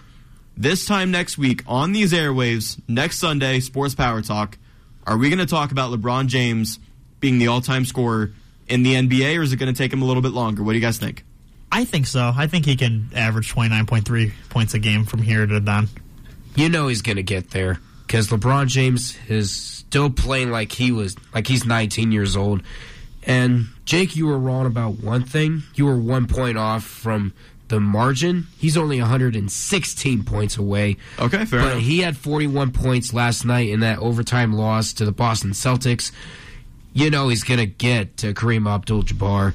He's playing at a high level. It's unfortunate that the Lakers around him aren't doing too well this year, but right now it's about LeBron and seeing if he can etch his name into the record books once again. He's going to do it in a week or two. You're definitely going to be talking about him being the all-time scorer either next week or the week after. Yeah, and another feather in his cap for the conversation of who is the greatest basketball player of all time. And you mentioned it, Casey, the Celtics game last night went into overtime. LeBron, of course, scored 41, but there were certain aspects of that game. Didn't want to talk about it, but I did want to talk about one aspect of it. Uh-oh. Patrick Beverley. Did you guys see this? Did you see it, Casey? I saw the clip. Devin, did you see what Patrick Beverley did last night? I didn't catch it. What happened? The funniest technical foul in NBA history occurred last night with the Boston Celtics and Los Angeles Lakers game, right? So Patrick Beverley, the setting, if you will, right? LeBron James, it's a tie game. Seconds left in the fourth quarter. LeBron James goes for a layup. He should have been fouled. Basket did not go. The game goes into overtime. But he should have had the opportunity to win the game with free throws at the end of the fourth quarter. Right. And NBA officials have come back after the game and said it was a foul. It should have been called. If that even means anything, I don't think it does. But it should have been a foul.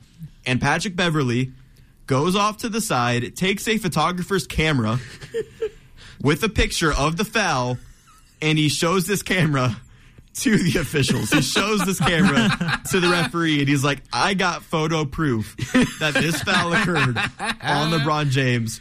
The ref was not having it. He struck Beverley away, teed him up right away.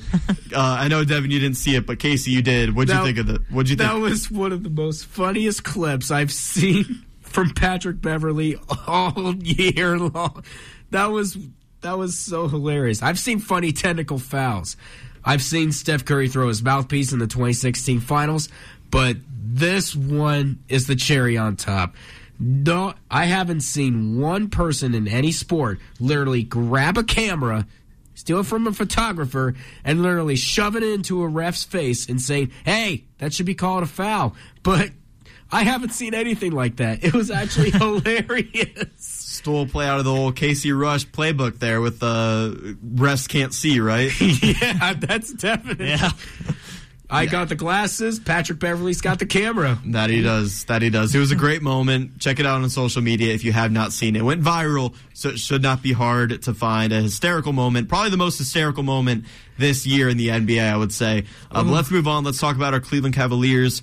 A quick week in review for the Cavs, and let's talk about their loss to the New York Knicks on Tuesday, 105-103. I have one particular issue about this game. I'll talk about that in a second, but overall thoughts on this loss to the Knicks. I think it was a great game played by both teams, and unfortunate the Cavs could not come up and win that game. Yeah, I thought it was a great game by both teams as well. It was expected to be this close, as these are two teams that are fighting for a playoff spot in the East in the future. At the end of the day, the Knicks just made a little bit more of their shots, including 5 more threes than us. They had 17, we had 12. It's been a theme where we can't stop with the Cavs, where we can't stop one guy, and it comes back to haunt us at the end. Like that Warriors game you mentioned earlier, Jake.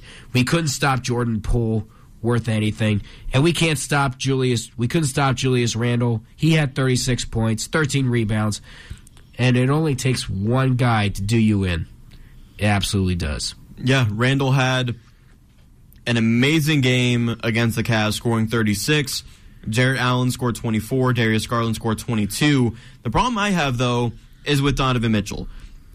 He scored 24. That's great. Not very efficient. Went 9 for 24 from the field. 3 for 10 on 2-point field goals, though. 3 for 10 on 2-point field goals. He had 8 assists and 8 rebounds. In the fourth quarter, he had 9 points, 1 steal, 1 assist at 4 minutes and 19 seconds left in the game. That's a great fourth quarter. He's going off in the fourth quarter, sinking buckets, shooting threes, nailing them as the Cavs are trying to come back and beat this New York Knicks team. Love what I'm seeing. But from 4 minutes and 19 seconds left in the game on to when the buzzer hits and the clock shows 0, Donovan Mitchell went 0 for 6 from the field, shooting forced shots.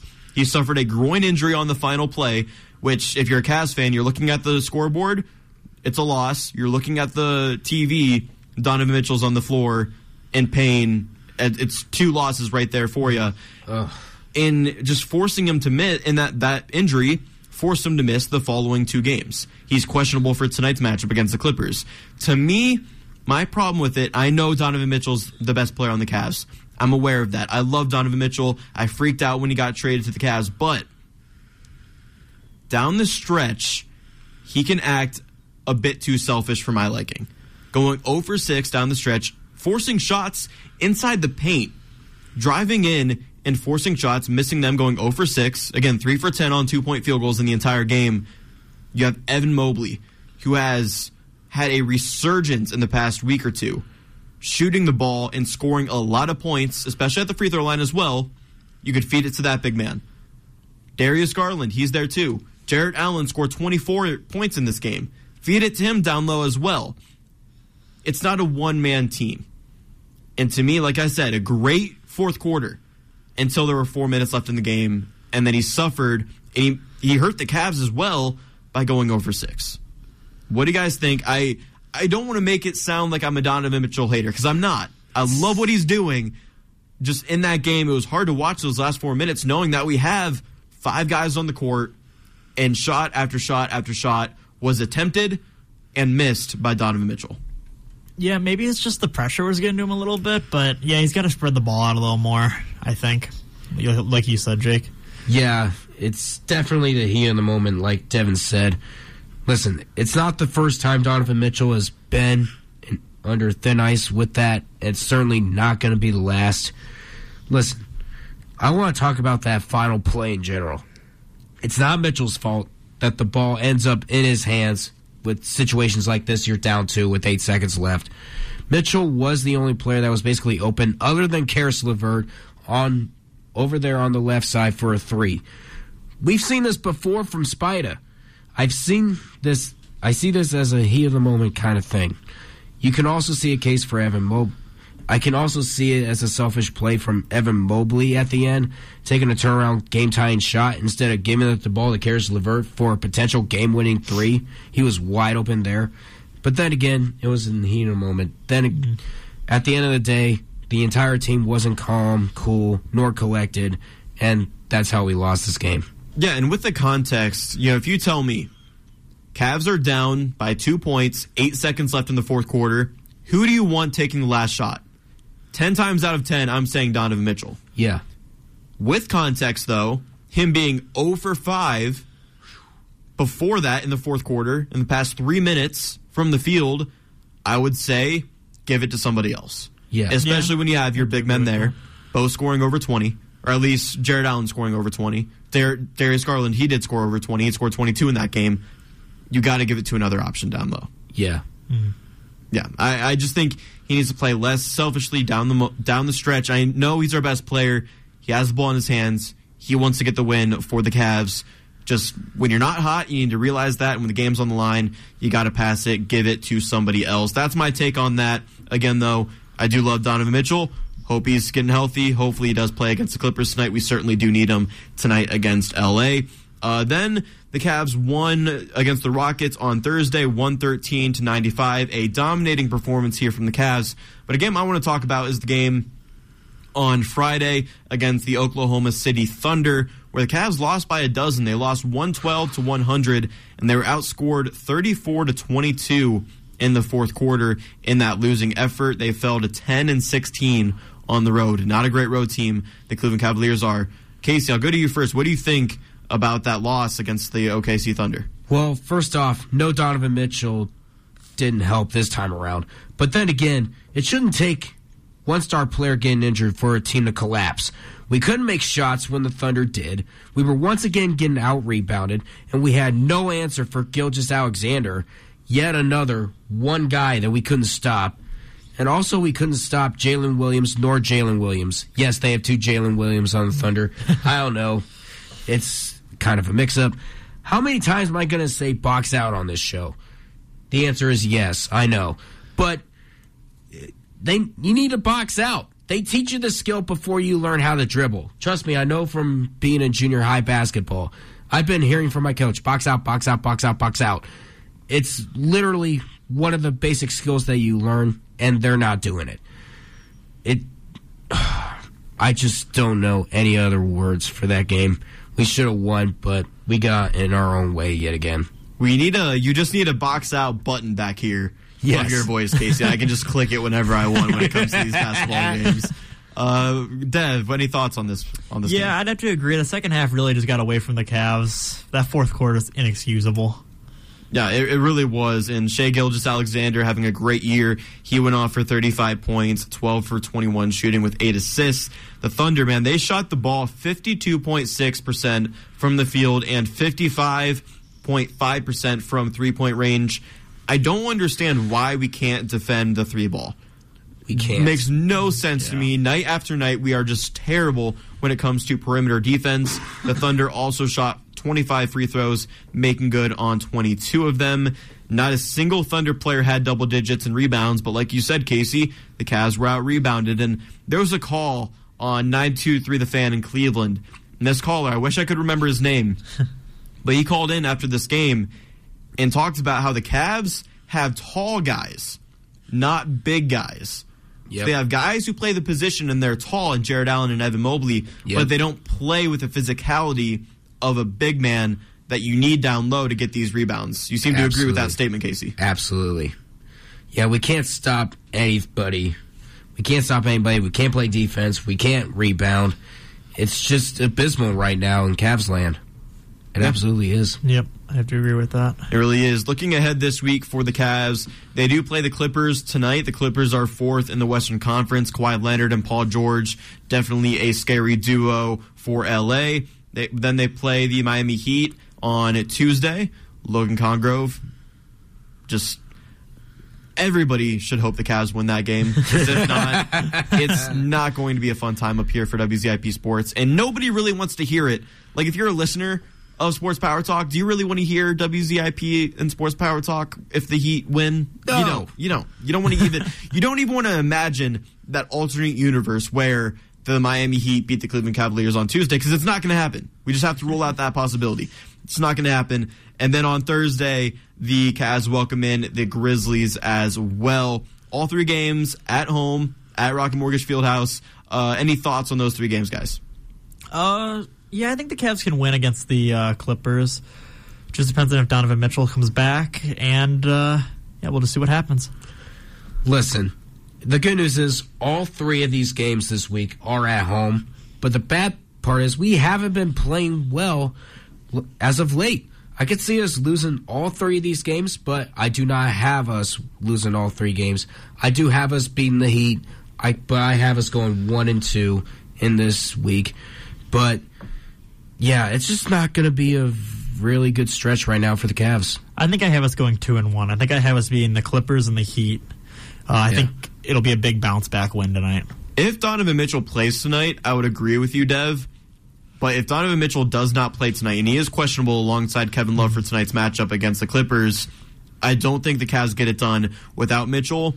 With Donovan, maybe. But right now, I'm going to chalk that one up as a loss.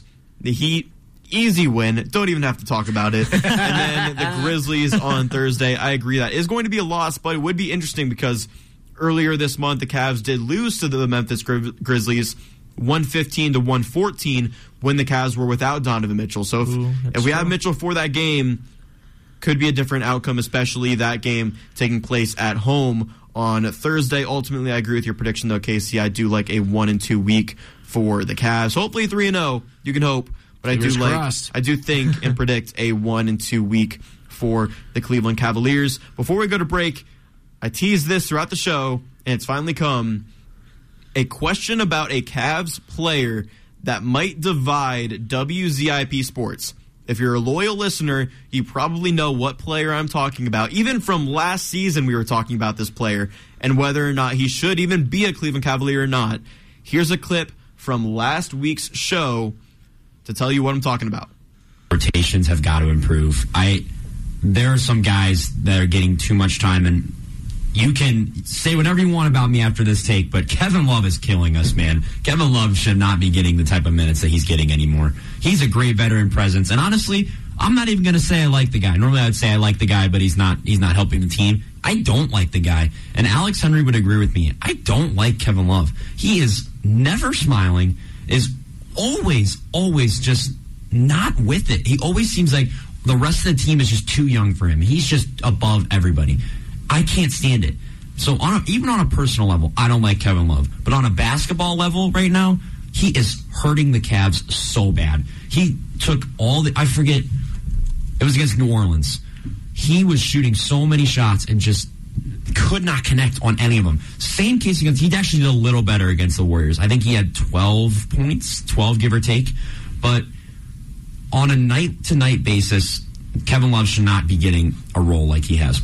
Yes, that was Logan Congrove last week on Sports Power Talk. It pains me that I even played 2 clips from Logan Congrove on today's show, but I thought I would bring that to the table and have this conversation with you guys. Yes, the player I was referencing all show long was indeed Kevin Love.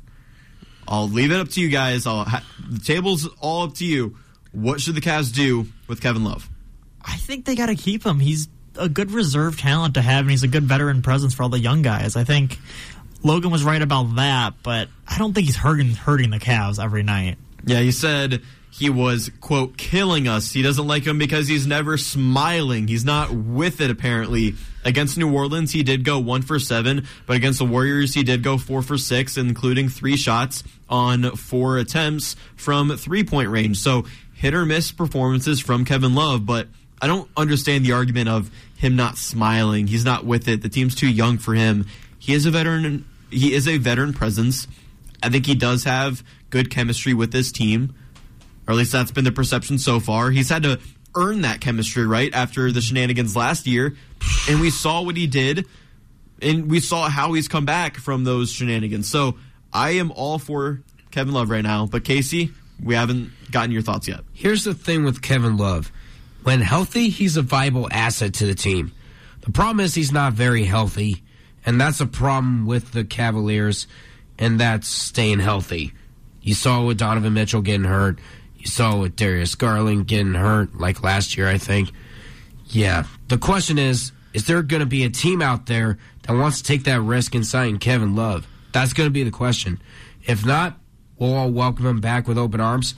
But I could definitely see both options with him leaving and not leaving. But then again, it wouldn't hurt to see Kevin Love in a Cavs uniform still. Yeah, I agree with you, Casey. And just thinking of Kevin Love, right? He is the only thing left from the Cavs 2016 title. Yep. So I think a lot of Cavs fans hold on to him and cling on to him for that reason. Because we want some type of imagery from that 2016 championship run to apply to this young Cavs team today. And honestly, I'm one of those people.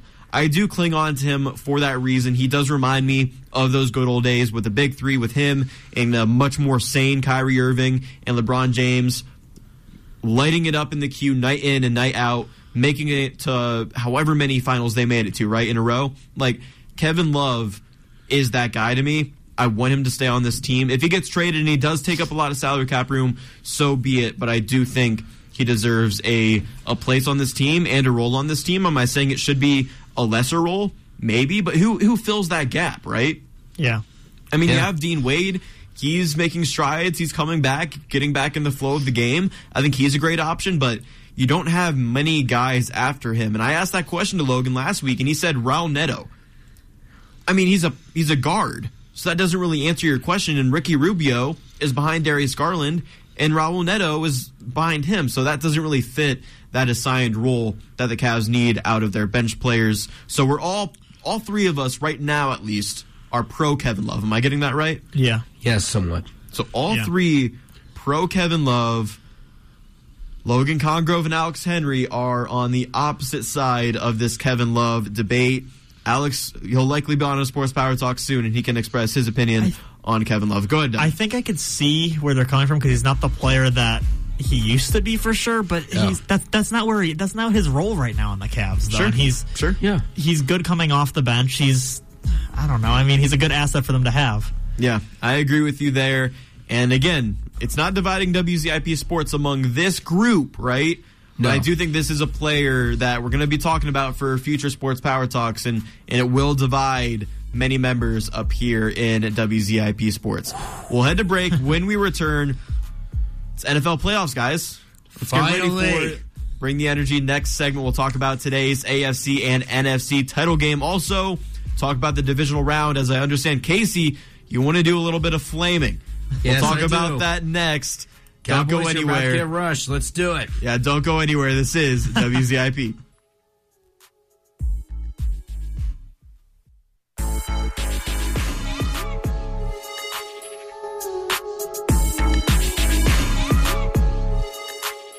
Welcome back, everyone, to Sports Power Talk, the best sports talk show this side of Lake Erie. The final segment of today's show. My name is Jake Murren, the host of your show today, and I'm joined by Dev Lucas. What's up? And Casey Rush. My throat is made to the final quarter. Let's bring this home. We're here. Let's bring it home. Let's do it. Casey, I feel for you. Hopefully you can rest up after the show and your voice can get repaired, right? Don't worry, I got plenty of chicken noodle soup back home. I'm ready to go. There you go. And you got a big week ahead of you. I mean, you got to be in those student sections for these games this week, right? Ooh, I have to. Kent State on Friday. Make sure you pack some cough drops. Yes, I got plenty in my backpack. Don't worry. Pack a whole bag and bring it into the arena with you. Yeah, I mean, if you were on next week's Sports Power Talk, that would be a rough show for you, man. Yes, it would. He'd be whispering into the mic. Yeah, exactly. Let's get to... Listen, I don't know how I'm going to go through this. Let's get into the NFL playoffs, gentlemen. Let's talk about last week's divisional round games here briefly. Then we'll obviously touch more heavily on today's title games between the AFC and NFC. Let's talk about it. Casey, you said it before we went to break.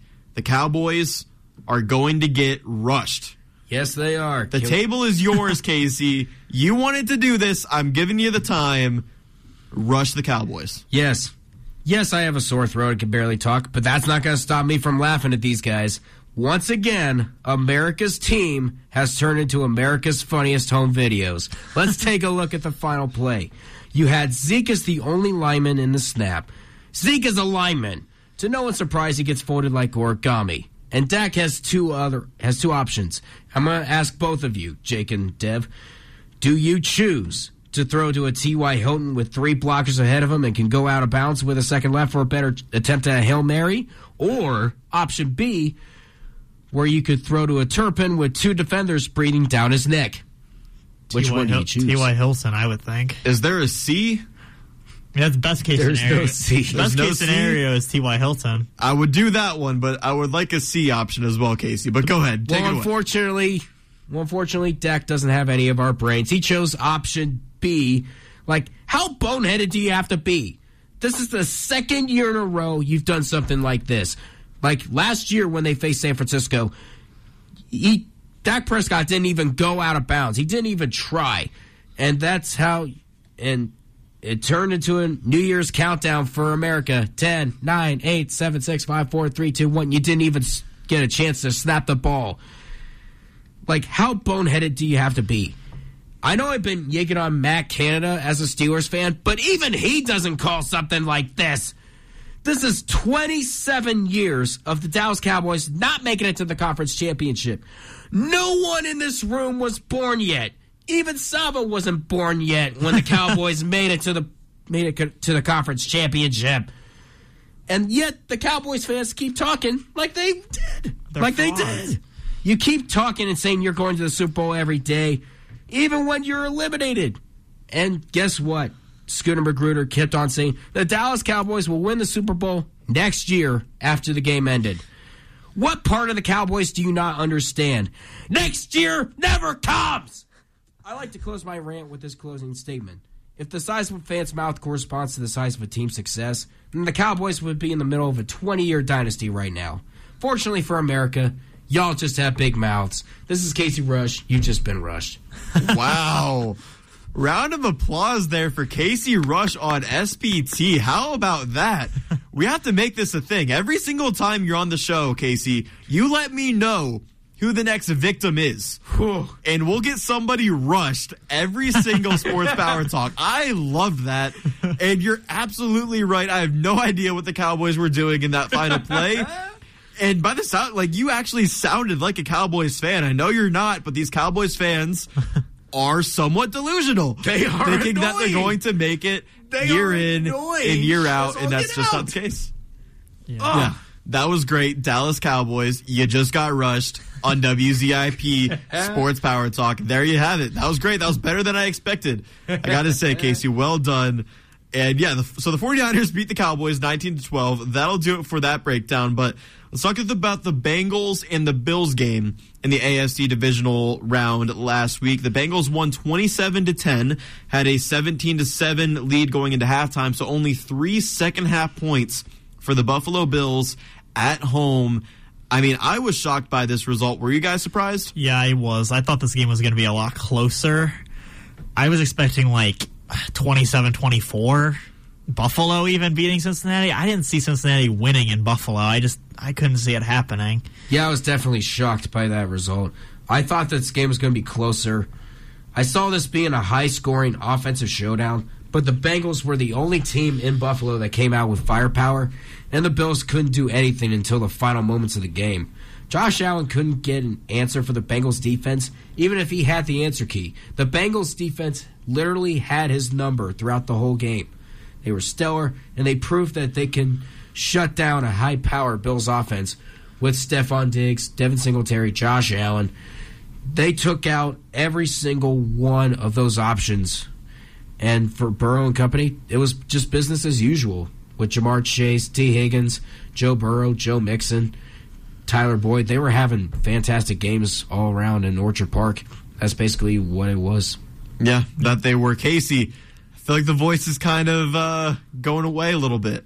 Somewhat. The rush, you know? Yeah, that rush. That definitely took it out. The Cowboys got rushed. You're yelling into the mic. I think that took away. We're on the home stretch. 18 minutes. You got this. You got this. Plenty of water left in my water bottle. You've been drinking water throughout the whole show. You got this. Yes, I was. We'll make it. We'll make it. But I was very shocked by this Bengals and Bills result because the Bills were my pick to win the Super Bowl this year. Really unfortunate. Mine too, yeah. I just cannot figure out how to pick these teams in the NFL. I mean, my record for our NFL pick'ems tracked on Twitter every single week at WZIP Sports is terrible.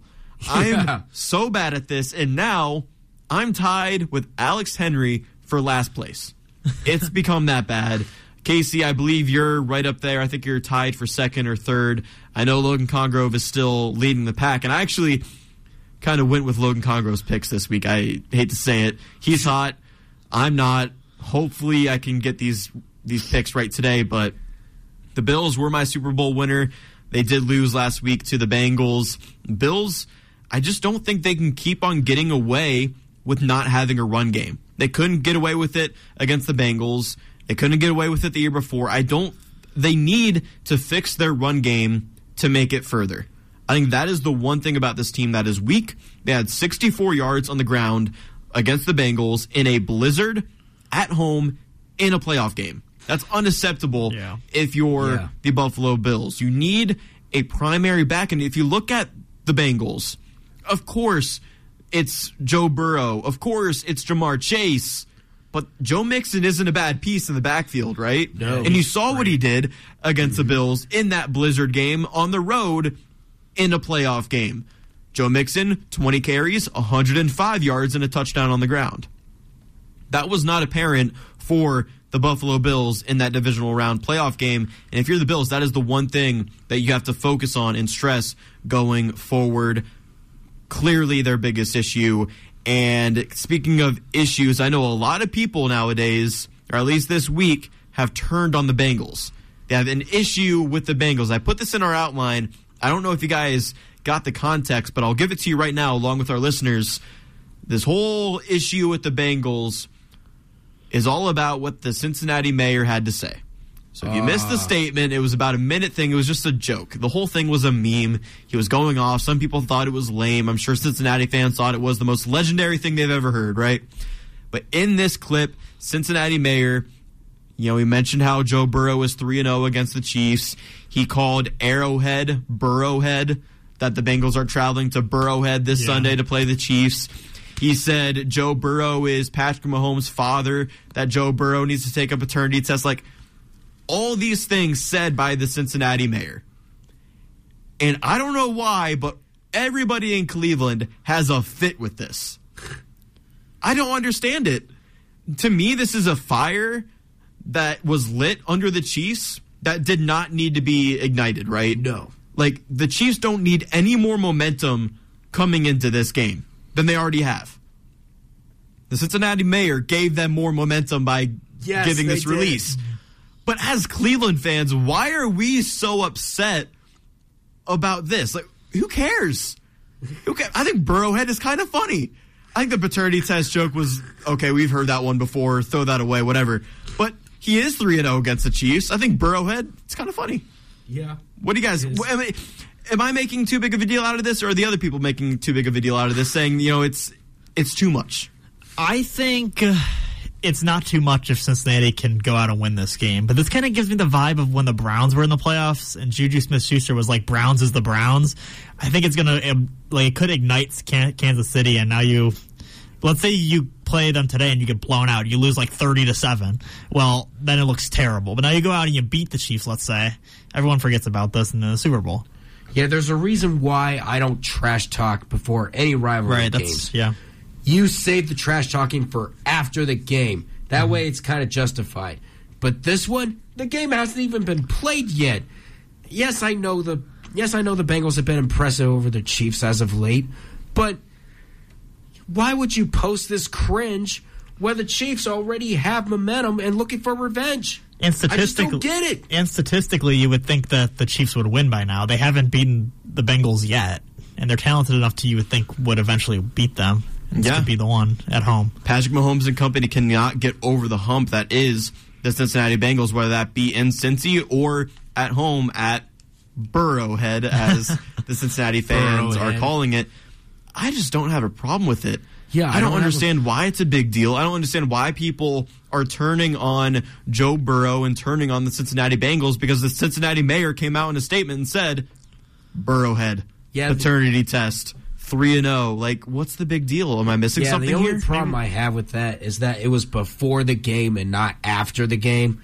You wait until after the game to post something like that. I think a lot of us Browns fans are just sour that we're not in the playoffs. Exactly. Cincinnati's the That's what it rival. is.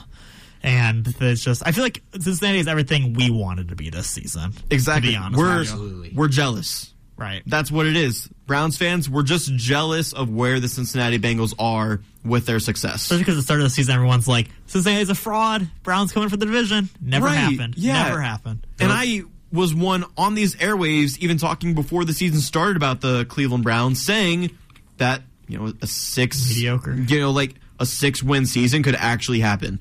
Like a 6 to 10 win season, that is our realistic, what's going to happen this season.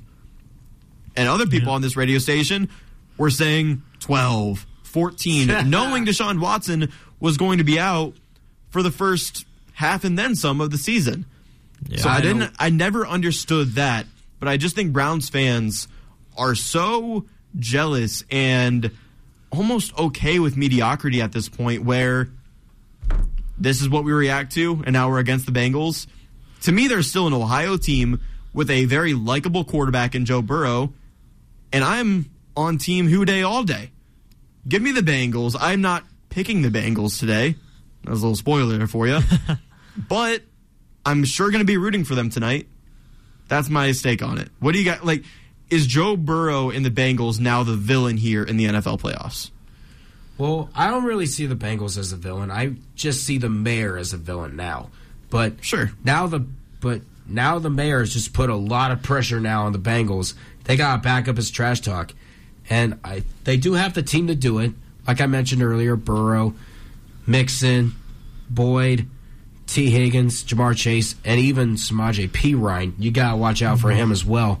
And the defense did show that they can compete with high-powered offenses like the Bills. They've done it against the Chiefs constantly, and I think it might happen again. I'm hoping for a good AFC Championship game. I'm hoping for one. Yeah, I'd have to agree. I don't think it makes him the villain, and yeah, I'm hoping for a good game as well. Yeah, I think we're in store for a great AFC title game today at 6:30 p.m. between the Bengals and the Chiefs. And if you're the Chiefs, I mean, you have to win this game. Or else that stadium is going to be Burrowhead for as long as Joe Burrow plays in the NFL, right? Yep. Yes. Like, that stadium is not going to be known as Arrowhead for much longer if the Chiefs can't get it done today. Let's talk about these games today, and I guess we'll start with the Bengals and Chiefs since we're on the topic of that game. Break it down for me. We'll save the prediction, but what do you guys think and expect to happen in today's game? Go ahead, sorry. Yeah, sorry about that, Devin. I expect this to be back and forth. Because, once again, you got two high-powered offenses and two very elite defenses. I already talked about the Bengals offense, but the Chiefs offense with Patrick Mahomes, Travis Kelce, Isaiah Pacheco, Jerick McKinnon, Kadarius Toney, they have a lot of weapons for Patrick Mahomes to throw to, and Juju Smith-Schuster as well. Why'd you have to leave Pittsburgh? But you want him? What? You want him right now? I don't. Well, it was gonna be tough either way, whether he left or not. Okay. Anyways, and Kansas City does have a really good defense with Frank Clark and the defensive line breathing down QB's necks left and right. It's going to be absolutely incredible. And the Bengals defense, as I mentioned, they're able to compete with high-powered offenses. I expect this to be a very close game. I can see this going to overtime again. We'll see. Yeah, that would be very entertaining. Maybe we'll see the first of the new rule. Yeah, I would love to see it. Devin, what do you think about this game today? Yeah, I think it's going to be back and forth like Casey was saying. I think it's going to be interesting to see Mahomes dealing with that injury and maybe if he can even go the full game. But, yeah, I think it's going to be a really close game. Yeah, and we've seen Chad Henne win playoff games in the past. Yeah, that's what I'm saying. I think if he comes in, it might still be very interesting. Yeah, certainly.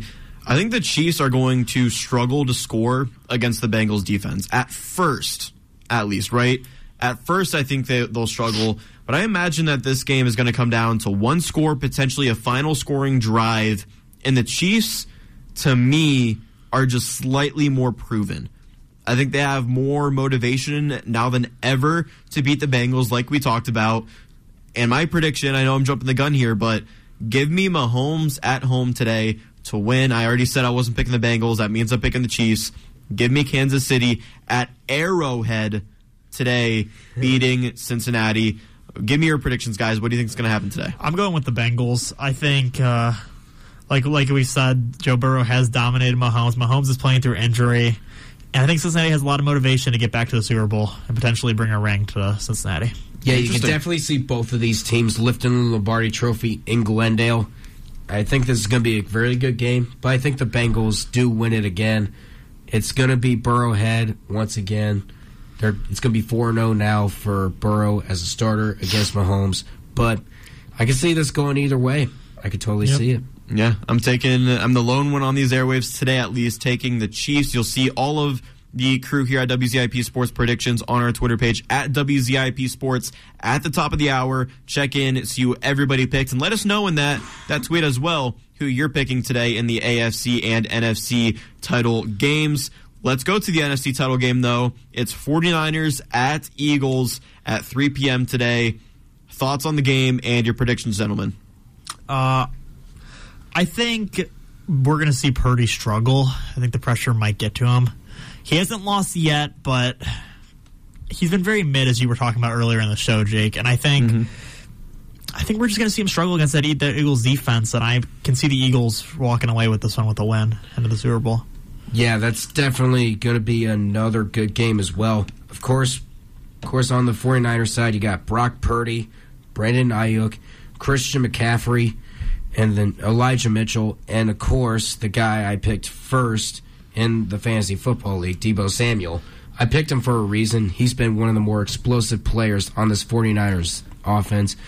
And then the defense, they were able to stop the Dallas Cowboys last week when it mattered the most. Of course, on that boneheaded play that should not have been called.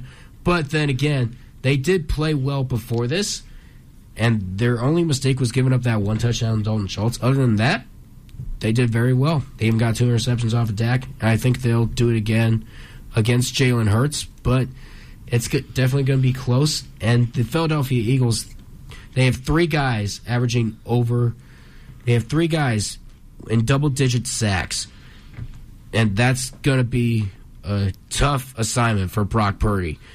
I know Cowboys fans saying they never faced a defense like this. Well, guess what? Brock Purdy never faced a defense like this. Now you can legitimately say that. And it's worth mentioning, sorry to cut you off, but Christian McCaffrey is also playing through a calf injury. Yeah. I think he only practiced on Thursday. Yeah, and even then, he did show that he's able to play despite those injuries. And, of course, the Eagles' offense with Jalen Hurts, Miles Sanders, Devonta Smith, Boston Scott. Those are 4 big names you're going to have to watch out for.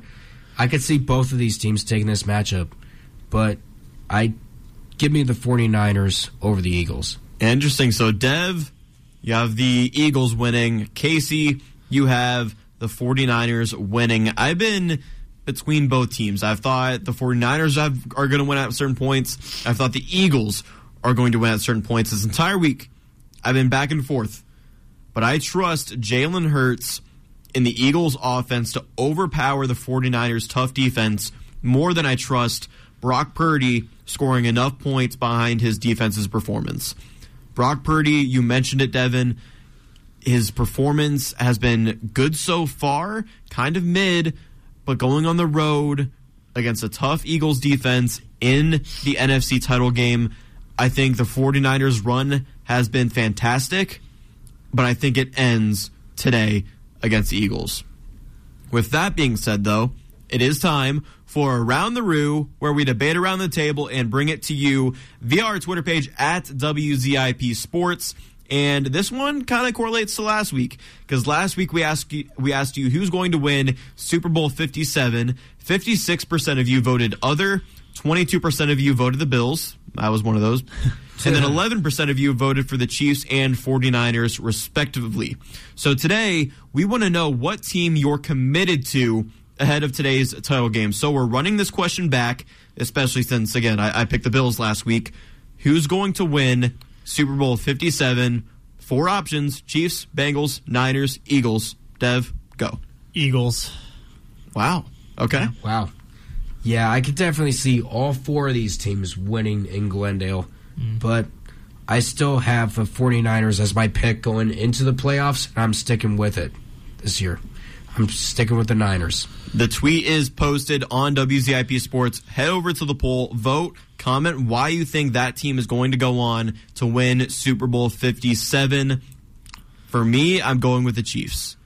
I think whichever team wins the AFC title game today is going to win the Super Bowl. I think either the Bengals or the Chiefs are going to beat whoever represents the NFC. So 49ers and Eagles out of you guys, very surprising to me, but I think the Chiefs get it done today, as I mentioned, and then they go on and prove that they are the powerhouse in the AFC and go on to win the Super Bowl. Those are our predictions here at WZIP Sports. Of course, just the three of ours, but we want your opinion. Go to Twitter right now at WZIP Sports. Vote in the poll. Let us know who you're picking to win Super Bowl 57. All right, that's going to do it for the January 29th edition of Sports Power Talk. We dove deep into both the men's and women's Zips basketball teams. Also, we talked about the NBA All-Star Game, the Cavs, and, of course, our latest discussion of the NFL playoffs. Any last thoughts on today's show? Like I said, I just think the Eagles are going to win the Super Bowl, and we'll see how they do against the 49ers today. Just be thankful I had that sore throat, because I would have been yelling a lot louder during that Cowboys rush. That Cowboys rush was something else, Casey. I appreciate you for that. For me, give me Burrowhead all day long. I'm not picking the Chiefs, but I'm rolling with Houday all day. For me, or for more of all of us here at WZIP Sports, check out our Twitter page at WZIP Sports for daily Monday through Friday sports updates and announcements on new podcast drops. Joining me on today's show were Dev Lucas. I'm Casey Rush. My name is Jake Murrin. Be kind to one another, Akron, and Sports Power Talk will be back same time and place next week on 88.1 WZIP.